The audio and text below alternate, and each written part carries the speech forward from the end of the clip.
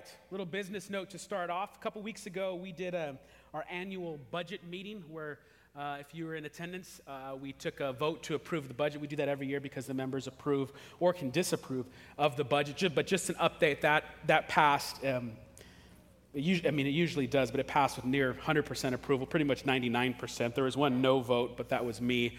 So what are these people thinking, man?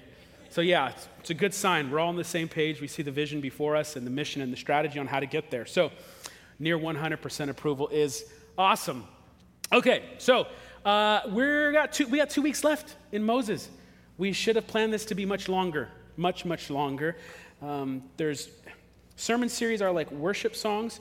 You can play a worship, and Drew wasn't aware of this because he was never like a professionally, like career-wise, a worship leader before this. But he learned this really quick. Like the same worship song on a Sunday, someone could be like, that was the best song. We need to play that more. It moved me to tears. It's such a good song. And then someone else that same Sunday will be like, man, if we ever play that dumb song again, I'm leaving this church type of thing. And sermon series are similar, where there are some of you who like shorter sermon series, like 5-6 weeks series, because when you move a lot, it feels like there's new things, new topics. And then there's some of you who are like, man, we just pick the Gospel of Matthew and let's stay there for 4, 5, 6 years, just going slow. John Piper once did a sermon series on Romans that I think was 4 years, just going. And so we try to do some middle ground. So we did this. We crafted the Life of Moses series, and I think we made it 11 weeks or something. That was a bad move. It should have been like 20 to 25. Today there's really like 7 sermons worth of material, so get comfortable. We're going to go through all 7. It's a special number. No, we're actually throwing out so much material that I wish would have made this series a lot longer. So where have we been? If you're just here or you're unfamiliar with the story or just joining us, a brief summary of the life of Moses in the book of Exodus to this point.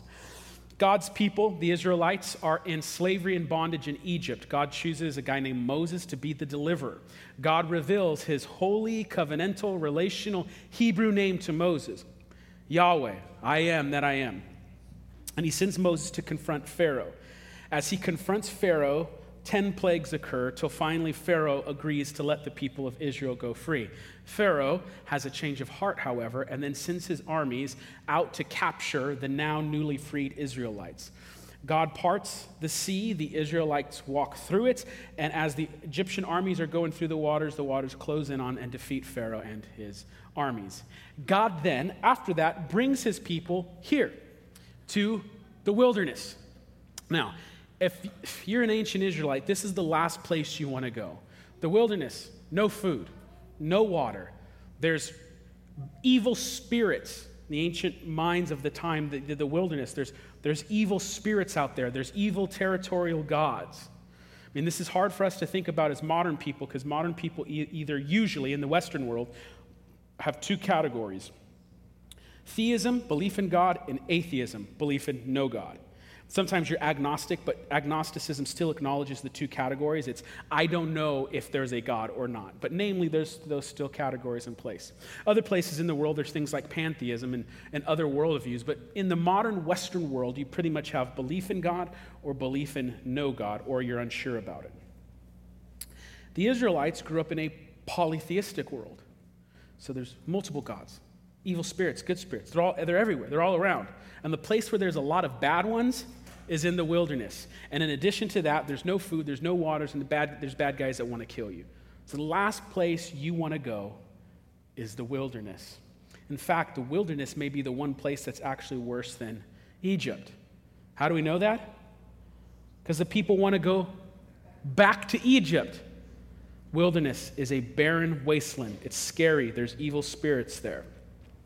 But it's there and precisely there that God will teach his people what it means to be his people. Now, at this point in the story, something fascinating occurs, and it deals with what we'll call the main point of the book of Exodus.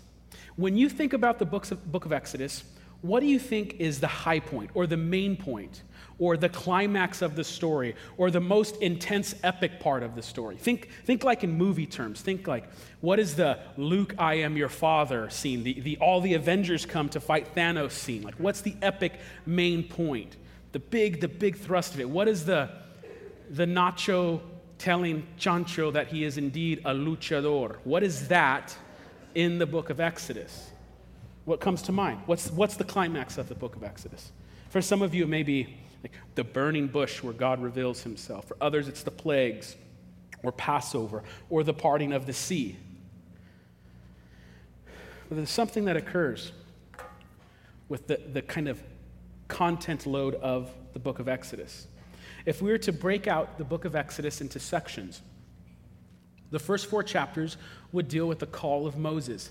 The next 12 chapters would deal with the deliverance of Israel, and I'm being generous with this kind of literary unit, because really these 12 chapters have Moses confronting Pharaoh, the 10 plagues, the Passover, the leaving of Israel from Egypt, the Red Sea, the closing of the Red Sea, and then the song that comes after. But I'm going to pretend that that's all just one literary unit.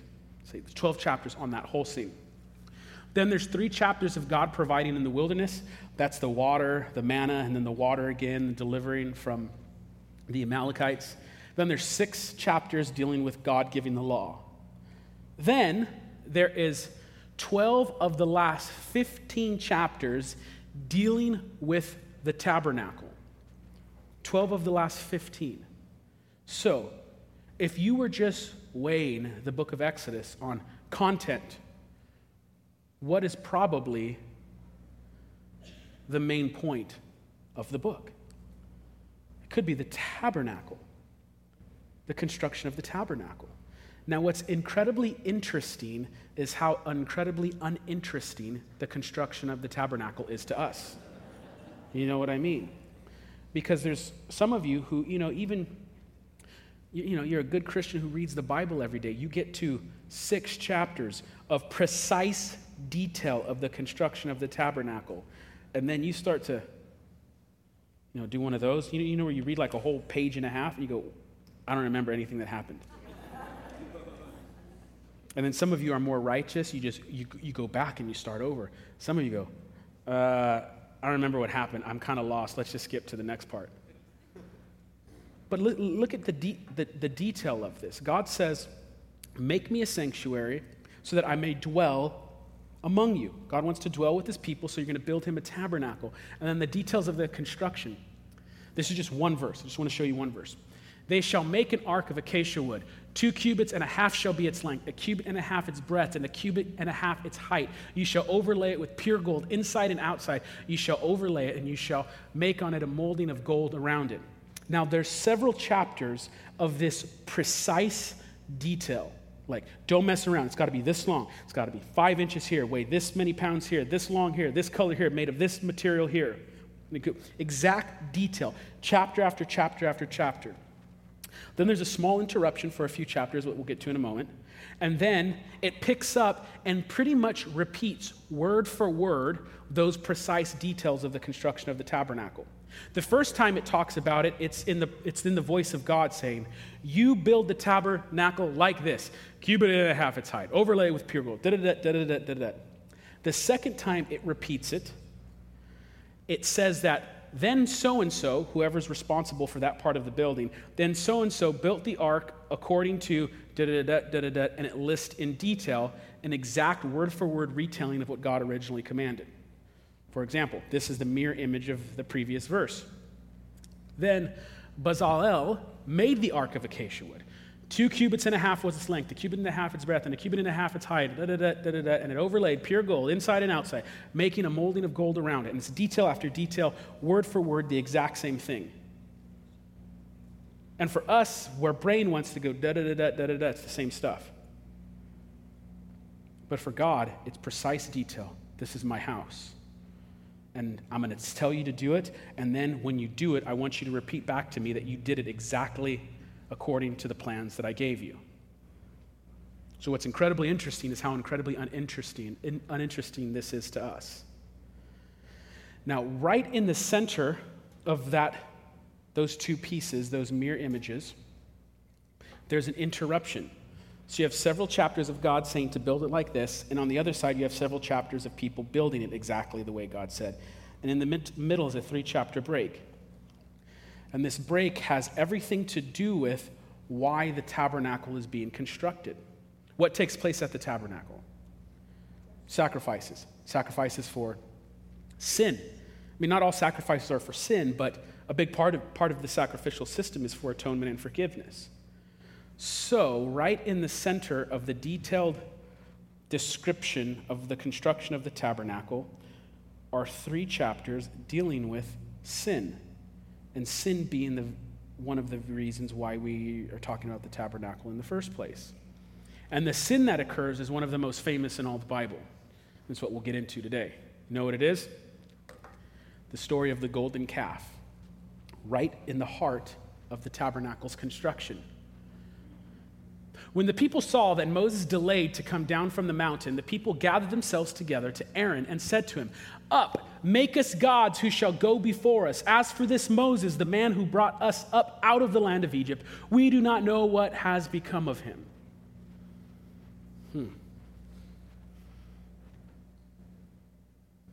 Make us gods who shall go before us.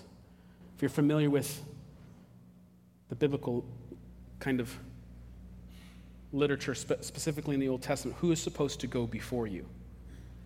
God, Yahweh, the God of Israel, is the one who always goes before you.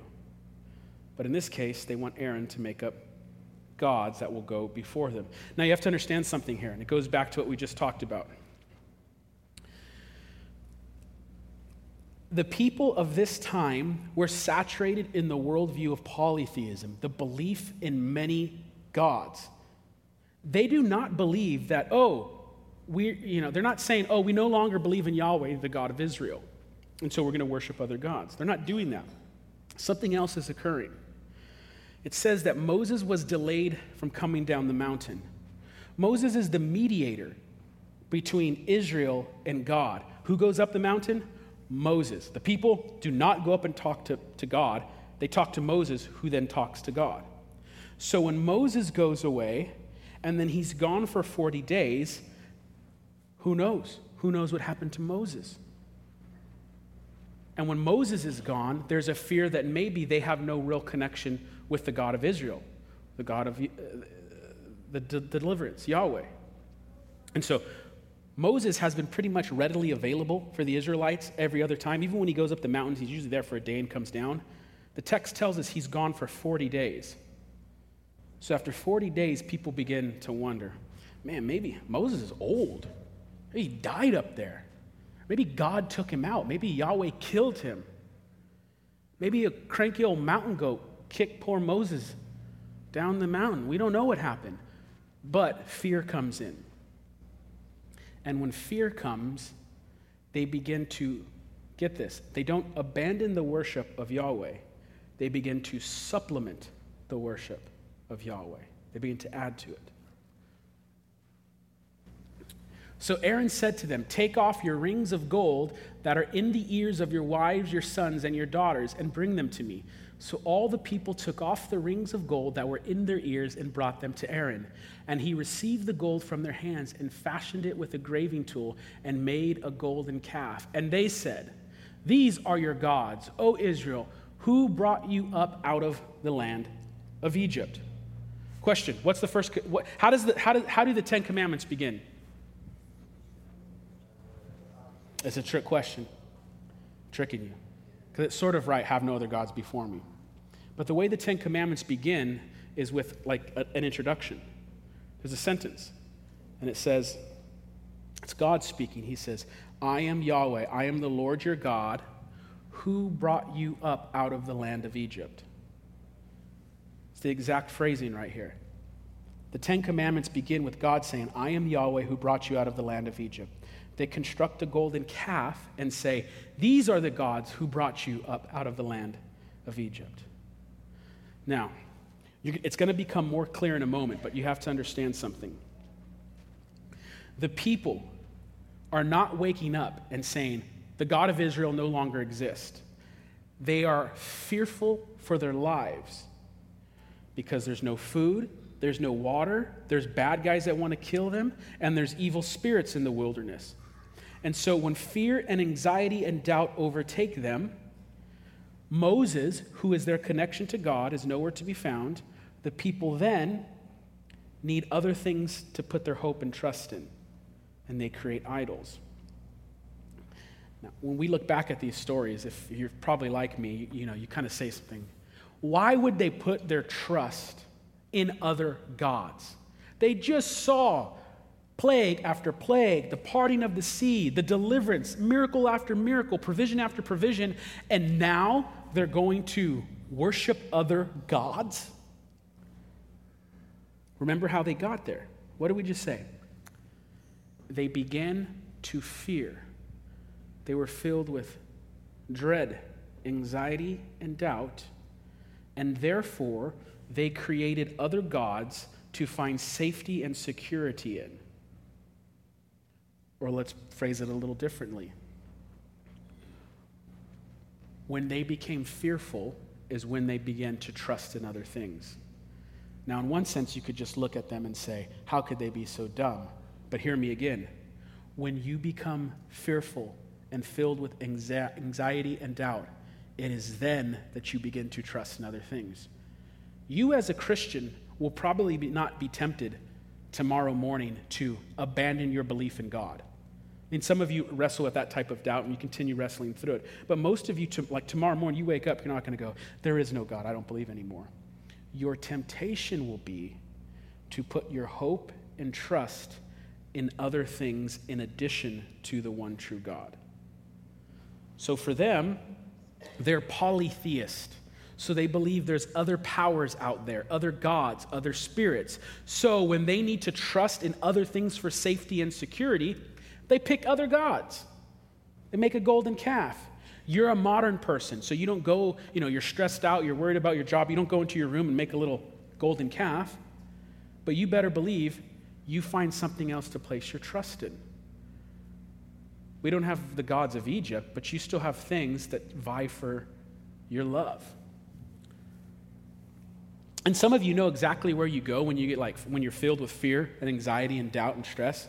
Like, where do you go to find comfort? For them, it was another god. But for you, it's a modern thing. Do you know what I'm talking about? Do you know what your thing is? You're stressed out. There's anxiety. You're fearful. It's like, where do you turn? And for some of you, it's like, yeah, I know exactly where I turn, man. I go get that double brownie fudge dark chocolate ice cream. And it's funny because, for some of you that's true, right? And then for someone else, it might be like a harder substance. It's alcohol or some drug. But when you run to something like that, you're finding comfort, safety, and security in something else besides God. Now, in and of itself, there's nothing wrong with ice cream, and obviously substance abuse is worse than ice cream. The consequences and the weight of that coping mechanism are far different. However, the root is the same. You're filled with fear, anxiety, and doubt, and you need something in addition to God to give you peace, and you find it. It could be ice cream. It could be drugs. It could be a promiscuous lifestyle. Say, how does a promiscuous lifestyle have any? Think about it like this. You picture a little girl who doesn't have a father figure in her life, and she's starved for masculine attention. And so, because she's starved for masculine attention, she learns at an early age that when she flirts with the boys, they give her extra attention, and it feels good to get extra attention from the boys. And so in junior high and high school, she realizes the boys just don't like innocent flirting. You have to do more than that to make them say things like, I love you. And so what do? You kiss. Then it goes the next step. And then you learn that if you have sex with boys, they tell you I love you and tell you a bunch of nice things. And that feels really good because you want another man to tell you those types of things. And then that girl grows up, and now she's living a promiscuous lifestyle. You may judge her, but in reality, she's just a girl seeking comfort, safety, and security. She's seeking out something that dad did not give her. So whatever it may be, modern people, you don't make golden calves, but believe me, you have golden calves. Things that you find your safety, your security in, and you trust in them. These are your gods, O Israel, who brought you out of the land of Egypt. When Aaron saw this, he built an altar before it, and Aaron made a proclamation and said, tomorrow shall be a feast to the Lord. Lord is all capitals here. That's Yahweh. So remember what we just discussed. They're not abandoning worship of the God of Israel. They make this golden calf, and then they say, tomorrow we are going to worship Yahweh, the God of Israel. The golden calf incident is not an abandonment of belief in God. It's the supplementation of that worship. And this is the church's temptation. The church in America, although some people struggle with this, will primarily not be tempted by abandoning belief in God. The church in America will be tempted by adding things to the true worship of God. So it's not the abandonment of true worship, it's the adding and taking away of the true worship of God. You don't like what the Bible says here? Take that page out. The Bible doesn't say what you want it to say, add something here. The sin of the golden calf is first and foremost not a breaking of the first commandment, it's a breaking of the second commandment. Make no graven image. But the way the inner logic of the Ten Commandments work is that if you break the second commandment, you break the first. By the way, that's the logic of the entire Ten Commandments. If you break the third commandment, you've broken the first. If you break the ninth commandment, you've broken the first command. That's the inner logic of the Ten Commandments. So, they're going to worship Yahweh with the image of a golden calf. And what do? They do exactly what they say they're going to do. And they rose up early the next day and offered burnt offerings and brought peace offerings. And the people sat down to eat and drink and rose up to play. We're going to worship God in the morning. We're going to eat, drink, dance. We're going to have good times, and we're going to play. It's like, you're going to play? You bring out like, hey, let's do some badminton in the wilderness, some bocce ball or some like desert volleyball. What do you mean play? You get up in the morning and play.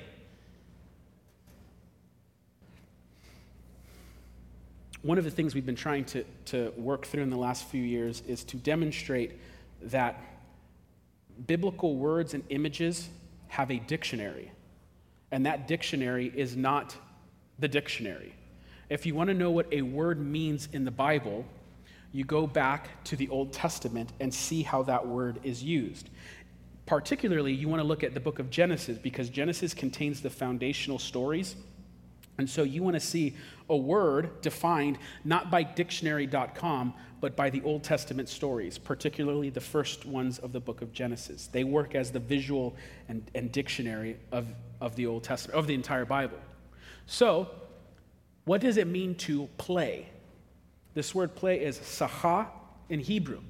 And the question you should be asking is, does it appear in one of those foundational stories? And the answer is yes.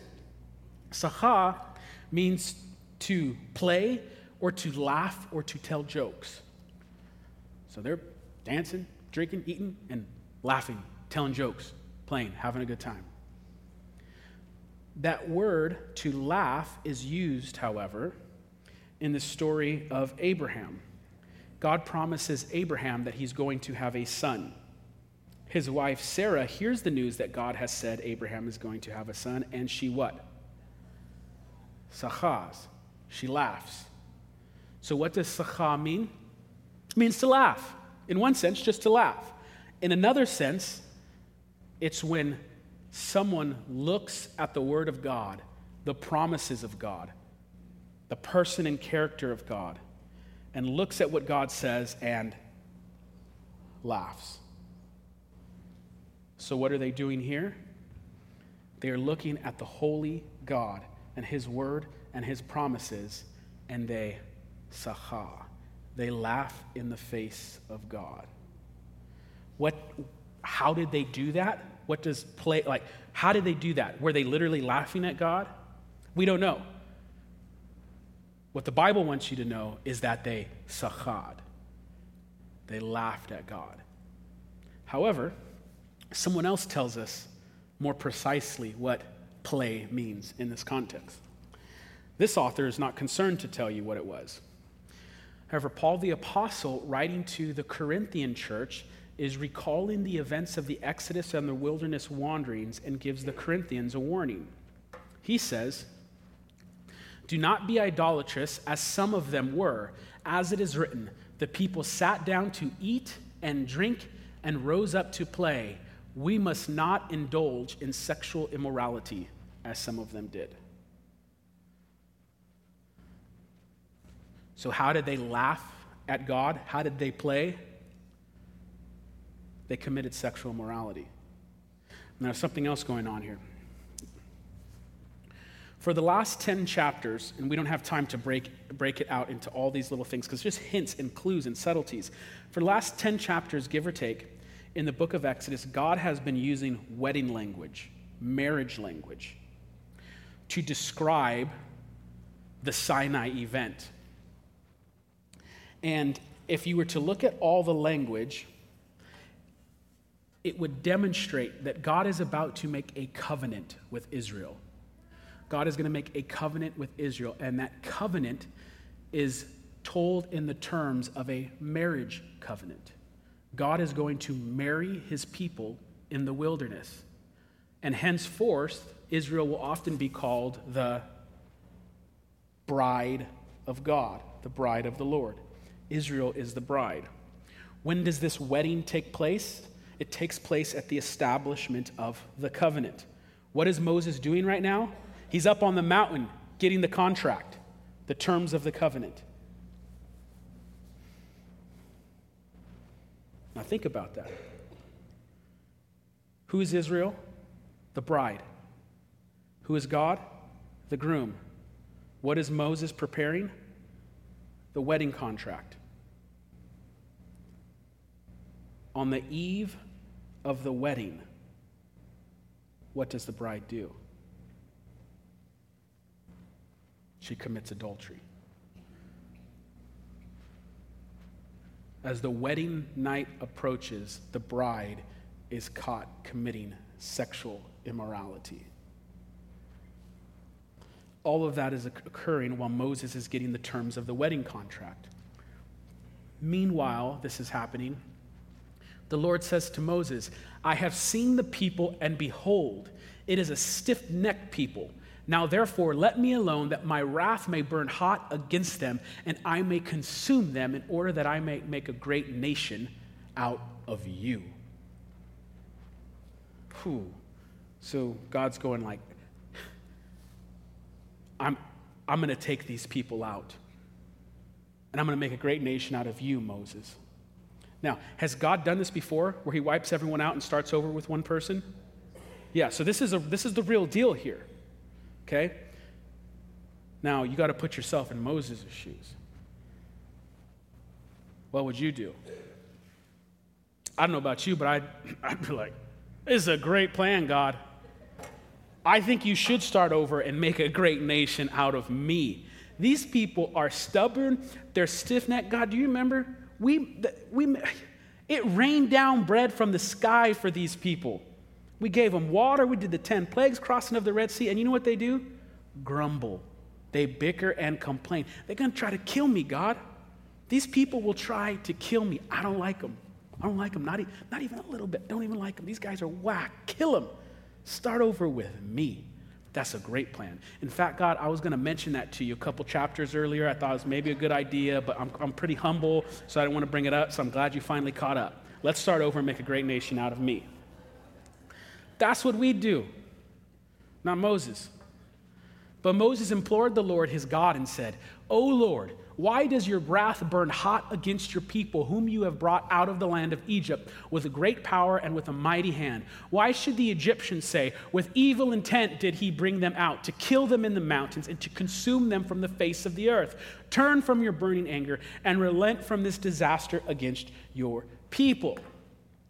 Remember Abraham, Isaac, and Israel, your servants, to whom you swore by your own self, and said to them, I will multiply your offspring as the stars of heaven, and all this land that I have promised I will give to your offspring, and they shall inherit it forever. And the Lord relented from the disaster that he had spoken of bringing on his people. Whew. So Moses, rather than saying, start over, man, make a great nation out of me, says, no, God, that's a horrible idea. Why? Because if you are whom you say you are a faithful and true God, and you are always faithful to your promises. And you promised to give Abraham, Isaac, and Jacob a great nation, a people, an inheritance. So if you are who you say you are, and you are faithful and true to your promises, for your name's sake, do not blot out these people. And God relents from his anger. Then Moses turned and went down from the mountain with the 2 tablets of testimony in his hands. Tablets that were written on both sides. On the front and on the back, they were written. The tablets were the work of God, and the writing was the writing of God engraved on the tablets. Now, how often does the Bible talk like this? The hand of God, the writing of God. It's very rare. So this is a big deal. These tablets contain the word of God written by God. And Moses is bringing them down.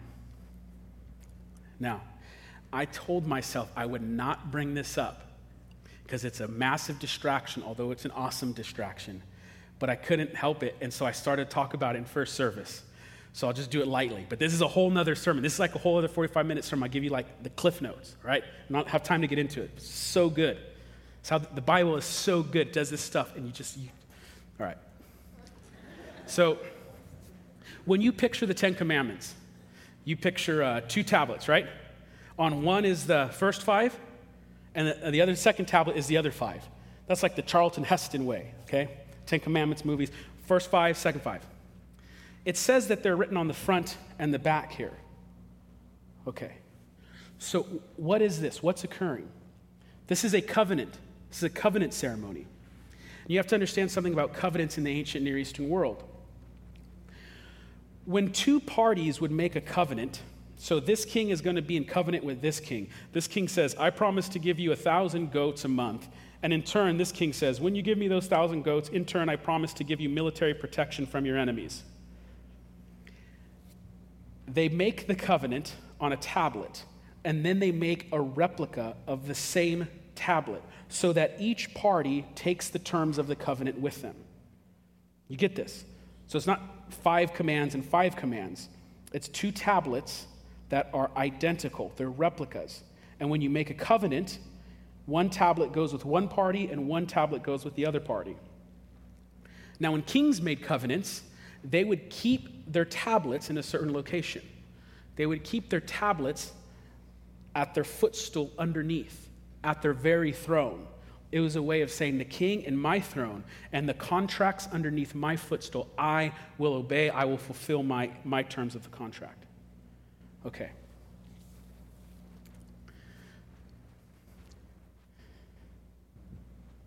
You got 2 replicas of the contract. Where do they go? Where do the 2 tablets end up? Where do they end up in the story? They go into the Ark of the Covenant, right? What is the Ark said to be? The footstool of Yahweh. So Yahweh is throne, and he's enthroned with the 2 cherubim, and at his feet, is the footstool, and the footstool in the Ark of the Covenant is the terms of the contract, the terms of the wedding covenant with his people.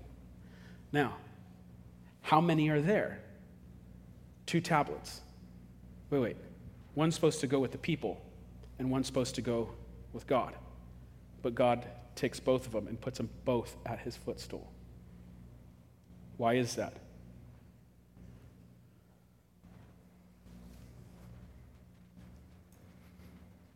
Told you it's a good thing. Don't have time to get into it, so we just got to keep going. Okay.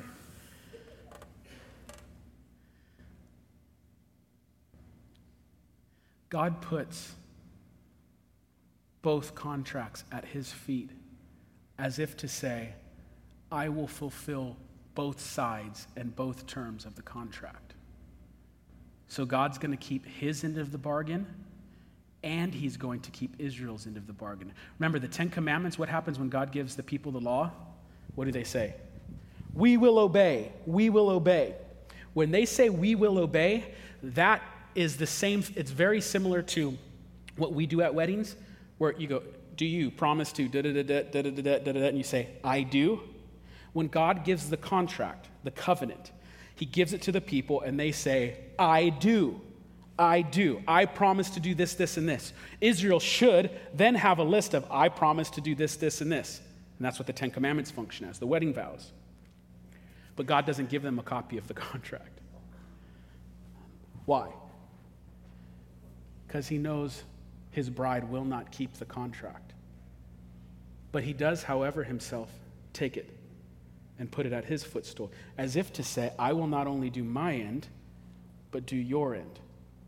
Now you ask, how does that work? Israel never obeys their side of the bargain. They don't obey the contract. Does Israel obey the contract? No, but yes. Because no, in one sense, but then a faithful Israelite comes who obeys the contract perfectly all of his life.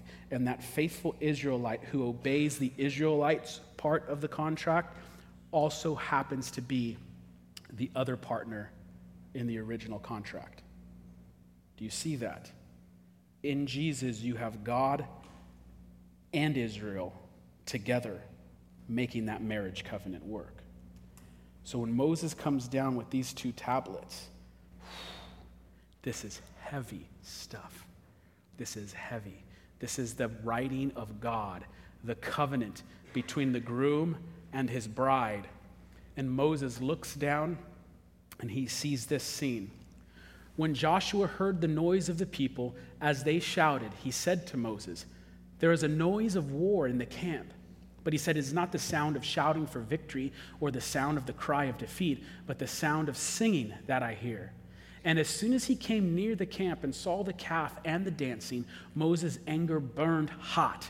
And he threw the tablets out of his hands and broke them on the foot of the mountain. He took the calf that they had made and burned it with fire and ground it into powder and scattered it on the water and made the people of Israel drink it. That dude don't mess around. You know? Comes down. I mean, the tablets are sacred. It's the wedding covenant. But what does he see the people doing? Adultery, sexual immorality, worshiping the golden calf. The contract is now broken. Breaks it down. And just to add measure to the fact that the contract is broken, grinds it down, turns it to powder. Now you drink it. Oh, man. By the way, this should give insight. There's a weird, if you read Leviticus, Numbers, and Deuteronomy, which you need to often, there's this weird passage where if someone is accused of committing adultery, you familiar with this? What are you to do? You go take dust from where? The tabernacle, and you put it in water, and you have the person drink it. And if they get ill from that, then you know they were guilty. Super weird passage. But when you understand what was going on before, it's this. When God was faithful to his bride and his bride was committing adultery, Moses ground down the tablets, and when they drank it, it became a curse upon them. And so in the same way, a woman or a man who's committing adultery does this same act, and the dirt does the same thing. This is why you interpret the stories through the other stories. You can begin to connect the dots. This is so good. It's so bad, but it's so good. And Moses said to Aaron, what did this people do to you that you have brought such a great sin upon them? And Aaron said, let not the anger of my Lord burn hot. You know the people. They are set on evil. And this is Aaron. Who made the calf? Who made the golden calf? Aaron did. He's like, Moses, bro, you were gone for 40 days. Everyone was, flipping out, man. You were gone. And you know how these people are. They're set on evil. For they said to me, make us gods who shall go before us. As for this Moses, the man who brought us out of the land of Egypt, we don't know what has become of him. So I said to them, let anyone who has gold take it off. So they gave it to me, and I threw it in the fire, and out came this calf. Would you, Moses, do you want to see it? I was like, If you have young kids and you turn the corner and then all of a sudden on your hallway walls, they drew on it. It's like crayon markers. Who did this? Well, big sister, my brother, he's set on evil in all of his ways. And you talk to brother, it's like, I didn't do it. It just came out that way. You told me God can do anything. How do you know God didn't do that, Dad? Do you see this blame game? But this is like a pattern in the Bible, the blame game, the blame shifting. Aaron, who did this? These evil people are set on being evil. Adam, who told you can eat the fruit? The woman you gave me. Eve, who told you can eat the fruit? The serpent. God, you didn't say anything about talking snakes, man. It was really tricky. It's a tricky situation. You've been talked to by a talking snake? Cain is angry. Oh, it's Abel. God loves Abel more. It's always someone else's fault. And by the way, it's no different today. Especially in our culture, it's no different than today. It's always everyone else's fault but you. It's their fault. Their fault. Well, you don't understand. You don't know what I've been through. It's my parents' fault, my dad's fault, my mom's fault. No, it's my wife's fault. It's my spouse's fault, my husband's fault. It's my country's fault. It's my culture's fault. And believe me, there's a lot of truth to that because the world is filled with a lot of evil people, things, and institutions. But the biblical response is not to kind of look at the multifaceted angles of what caused you to do what caused you to do what you did. They're saying like, yeah, there was reasons for that, but at the end of the day, I still did it. I did it. But that's not what we do anymore. It's not my fault. It's his fault. It's their fault. You don't understand. You don't know my story. So we point the finger. Adam to Eve to the serpent, Cain to Abel, Aaron to the people. It's not my fault. It's not my fault. The next day, Moses said to the people, you have sinned a great sin, and now I will go up to the Lord. Perhaps I can make atonement for your sin. So Moses returned to the Lord and said, alas, the people have sinned a great sin. They have made for themselves gods of gold. But now, if you will forgive their sin, but if not, please blot me out of your book that you have written. Remember first, Moses, I'm going to make a great nation out of you and I'm going to start over. Moses does. No way, God. Stay true to who you are. Next, Moses says, forgive these people. But if you will not forgive them, take me out. Forgive them, but if you will not forgive them, kill me. Does that sound familiar? If you can't forgive them, kill me. And this gets us to the heart of why the tabernacle was constructed. Because in one sense, the tabernacle was constructed to deal with sin, idolatry, and adultery. But that's a secondary reason. The tabernacle was constructed to deal with sin as a secondary reason, because there's not supposed to be sin. There's not supposed to be a golden calf. So dealing with sin in the sacrificial system is the secondary reason. What's the primary reason for the tabernacle? God wants to dwell with his people. God wants to live among his people. And this, like many other things in the Bible, is a theme and design pattern that's there again and again and again and again. How does our story start? God creating a garden and wanting to dwell with his people. What do Adam and Eve do? They sin and rebel and then run. See, a lot of people think sort of like, God is a holy God, and Adam and Eve could no longer be in the presence of God. Now, God is a holy God, but that's not what the story is saying. Adam and Eve run, and who chases after them? The holy God who comes to them. He pursues them and says, why are you running? Who told you you're naked? Why are you hiding? And then after that, God builds a tabernacle so he could dwell with his people. But what do? They worship the graven image. They rebel and run. Then God builds a temple in Jerusalem to dwell among his people. And what do? They rebel, and the temple is destroyed. And then finally, in the scriptures, there's one final tabernacle, one final temple,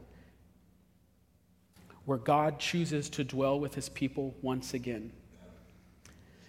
In the Gospel of John, which is a biographical account of the life of Jesus, John begins his biography by saying, "In the beginning was the Word was with God, and the Word was God." The Word in this case is Jesus, and it's John's way of saying, this guy Jesus is not just a guy, he's not just a man, he is God.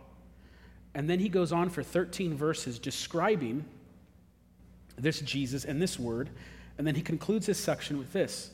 This Jesus, this Word, became flesh and dwelt among us. The Greek word for dwelt here is skenao.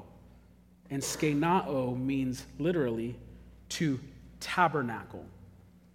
But that doesn't exist in English, so you can't translate this. And the word became flesh and tabernacled among us. Skenao means to tent or to tabernacle. In other words, in the tent and tabernacle and temple, you have God's presence that is then surrounded by a building. God is dwelling with his people, his presence is there and surrounded by a building. But in the person of Jesus, you now have the presence of God surrounded not with building, but with human flesh. And the Word, God himself, skenaod, he tabernacled among us to dwell with his people once again. Now, if you know the story, you should be guessing what happens, because what happens when God wants to dwell with his people? Does it end well? No. When God wants to dwell with his people and he comes down, his people rebel. They rebel and worship false gods. But in the final temple, when God himself tabernacled in human flesh and came to walk among us, humanity not only rebelled, they accused him. Remember those fingers? Remember the blame game? It's his fault, it's his fault, it's his fault. You finally have one innocent human being who's innocent all of the time, who is gracious and compassionate and giving, and his treatment of the poor, of women, and the oppressed, it's beyond what words can articulate. Finally, there's someone who's innocent, and what do? His fault. We put him on trial. We say, crucify this one, crucify him, kill him. And this is the twist. For the first time in human history, there is finally an innocent human being. And rather than that innocent human being saying, no, your fault, the truly innocent one finally says, guilty. I will take the guilty man's verdict. And this has been the story of humanity. It's their fault. It's their fault, not me. Their fault, their fault, their fault. Oh yeah, see him? Crucify him. And then the truly innocent one says, the buck stops with me. No more pointing. Point everything here. Point it right here at me. And so when you look at the cross of Christ, you see Jesus battered and beaten and bleeding.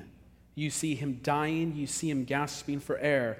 You see the truly innocent one saying, it all stops here. No more pointing the finger. I'll take the guilty verdict. Are there any more stones to throw? Are there any more crosses to hang on? Are there any more nails to hammer in? Are there any more blows to be received? All of it falls upon me. I take the guilty verdict. Because this is what it would take to reconcile humanity to God. Because despite what modern culture says, humanity doesn't just rebel against God. We hate God. We hated him in our hearts. We wanted him dead, and we cried out, crucify him. And this is what it would take to reconcile his people. But that's not how the story ends. What happens? Jesus is crucified and he resurrects. And then what does he say he gives us? A new covenant. Now follow that. A new covenant. So the groom saw his bride committing adultery on the wedding night. And he comes and takes her punishment. He dies on the cross for her sins, and then he resurrects and gives us a new covenant. Do you understand what that means? The faithful groom goes to the unfaithful bride and gets down on one knee and says, "Will you marry me yet again?" And he is willing to renew his wedding vows with the rebellious bride. And he does that through his cross, through his death and resurrection. That's why we say something like, "Do you know about the love of God?" You can get numb to that, right? How many of you are numb to that? "Oh yeah, I know God loves me." Do you know what that love looked like? Man, we don't know. We don't know a thing about the love of God. We do not know about the depths of his love, the depths of his grace, the vastness of his mercy. For thousands of years, it's God chasing after us, and we rebel, and God chases and chases and chases, and then finally we turn and say, "Crucify him." And even after all of that, he comes for his bride and says, "I love you. Will you marry me yet again?" We're going to take communion. And as we take communion, I want us to reflect on the love of God, the cross of Christ, and then ask ourselves the question, are we trusting in this God? Because we're not picking up like golden calves and worshiping them, but we are going after other lovers. And God says, "I'm not sharing you. I'm not sharing my bride with other lovers. I want all of you." No one wants an unfaithful spouse.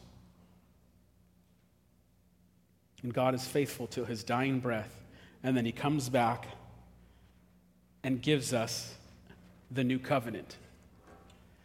Now get this. If you're not a Christian, you're not a follower of Jesus, don't feel awkward. You can just pass the communion by you. This is something Christians and followers of Jesus do.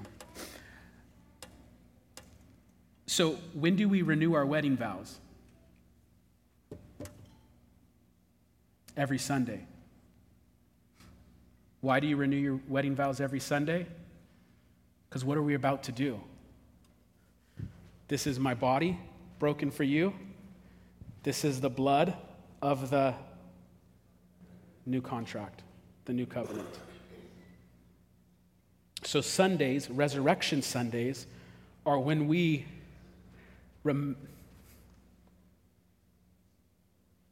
Sundays are when you remember your wedding day. And for some of you, I know that's painful. But no matter whether your memory of a wedding day is joyful or filled with pain, the truest wedding day of your life is the day God saved you. And that's a good day. And so every week, we remember our wedding day. God didn't come down from Sinai to destroy his people. You saw Moses give you a glimpse of one to come later, Jesus, who takes the penalty, who dies for the bride, and in turn initiates a new covenant. Let's stand.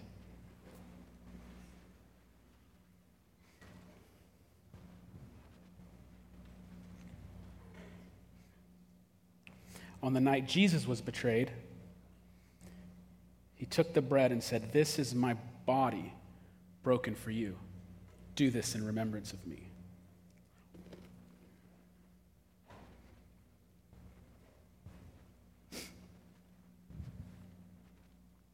He then took the cup and said, "This is my blood spilt on your behalf.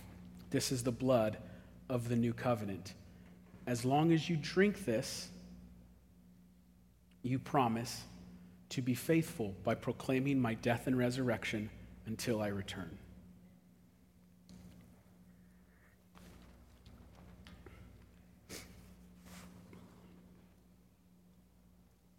Father, we give you thanks for the work and person of your Son. We thank you that even though we were found faithless, he was found faithful. Pray for every single person in this room that they would taste a bit of the love of God today, that we would not let that phrase just be common among us, that the love of God would be sacred and that we would understand the full weight and power of it. So remind us of your love. We are fearful, insecure people, so we need you to remind us. Tell us in the ways you do that you love us, that you are near and you are close. Remind us of that. Instill it in us today. And may we walk as the bride of Christ today. It's in Jesus' name we pray. Amen. If you need prayer,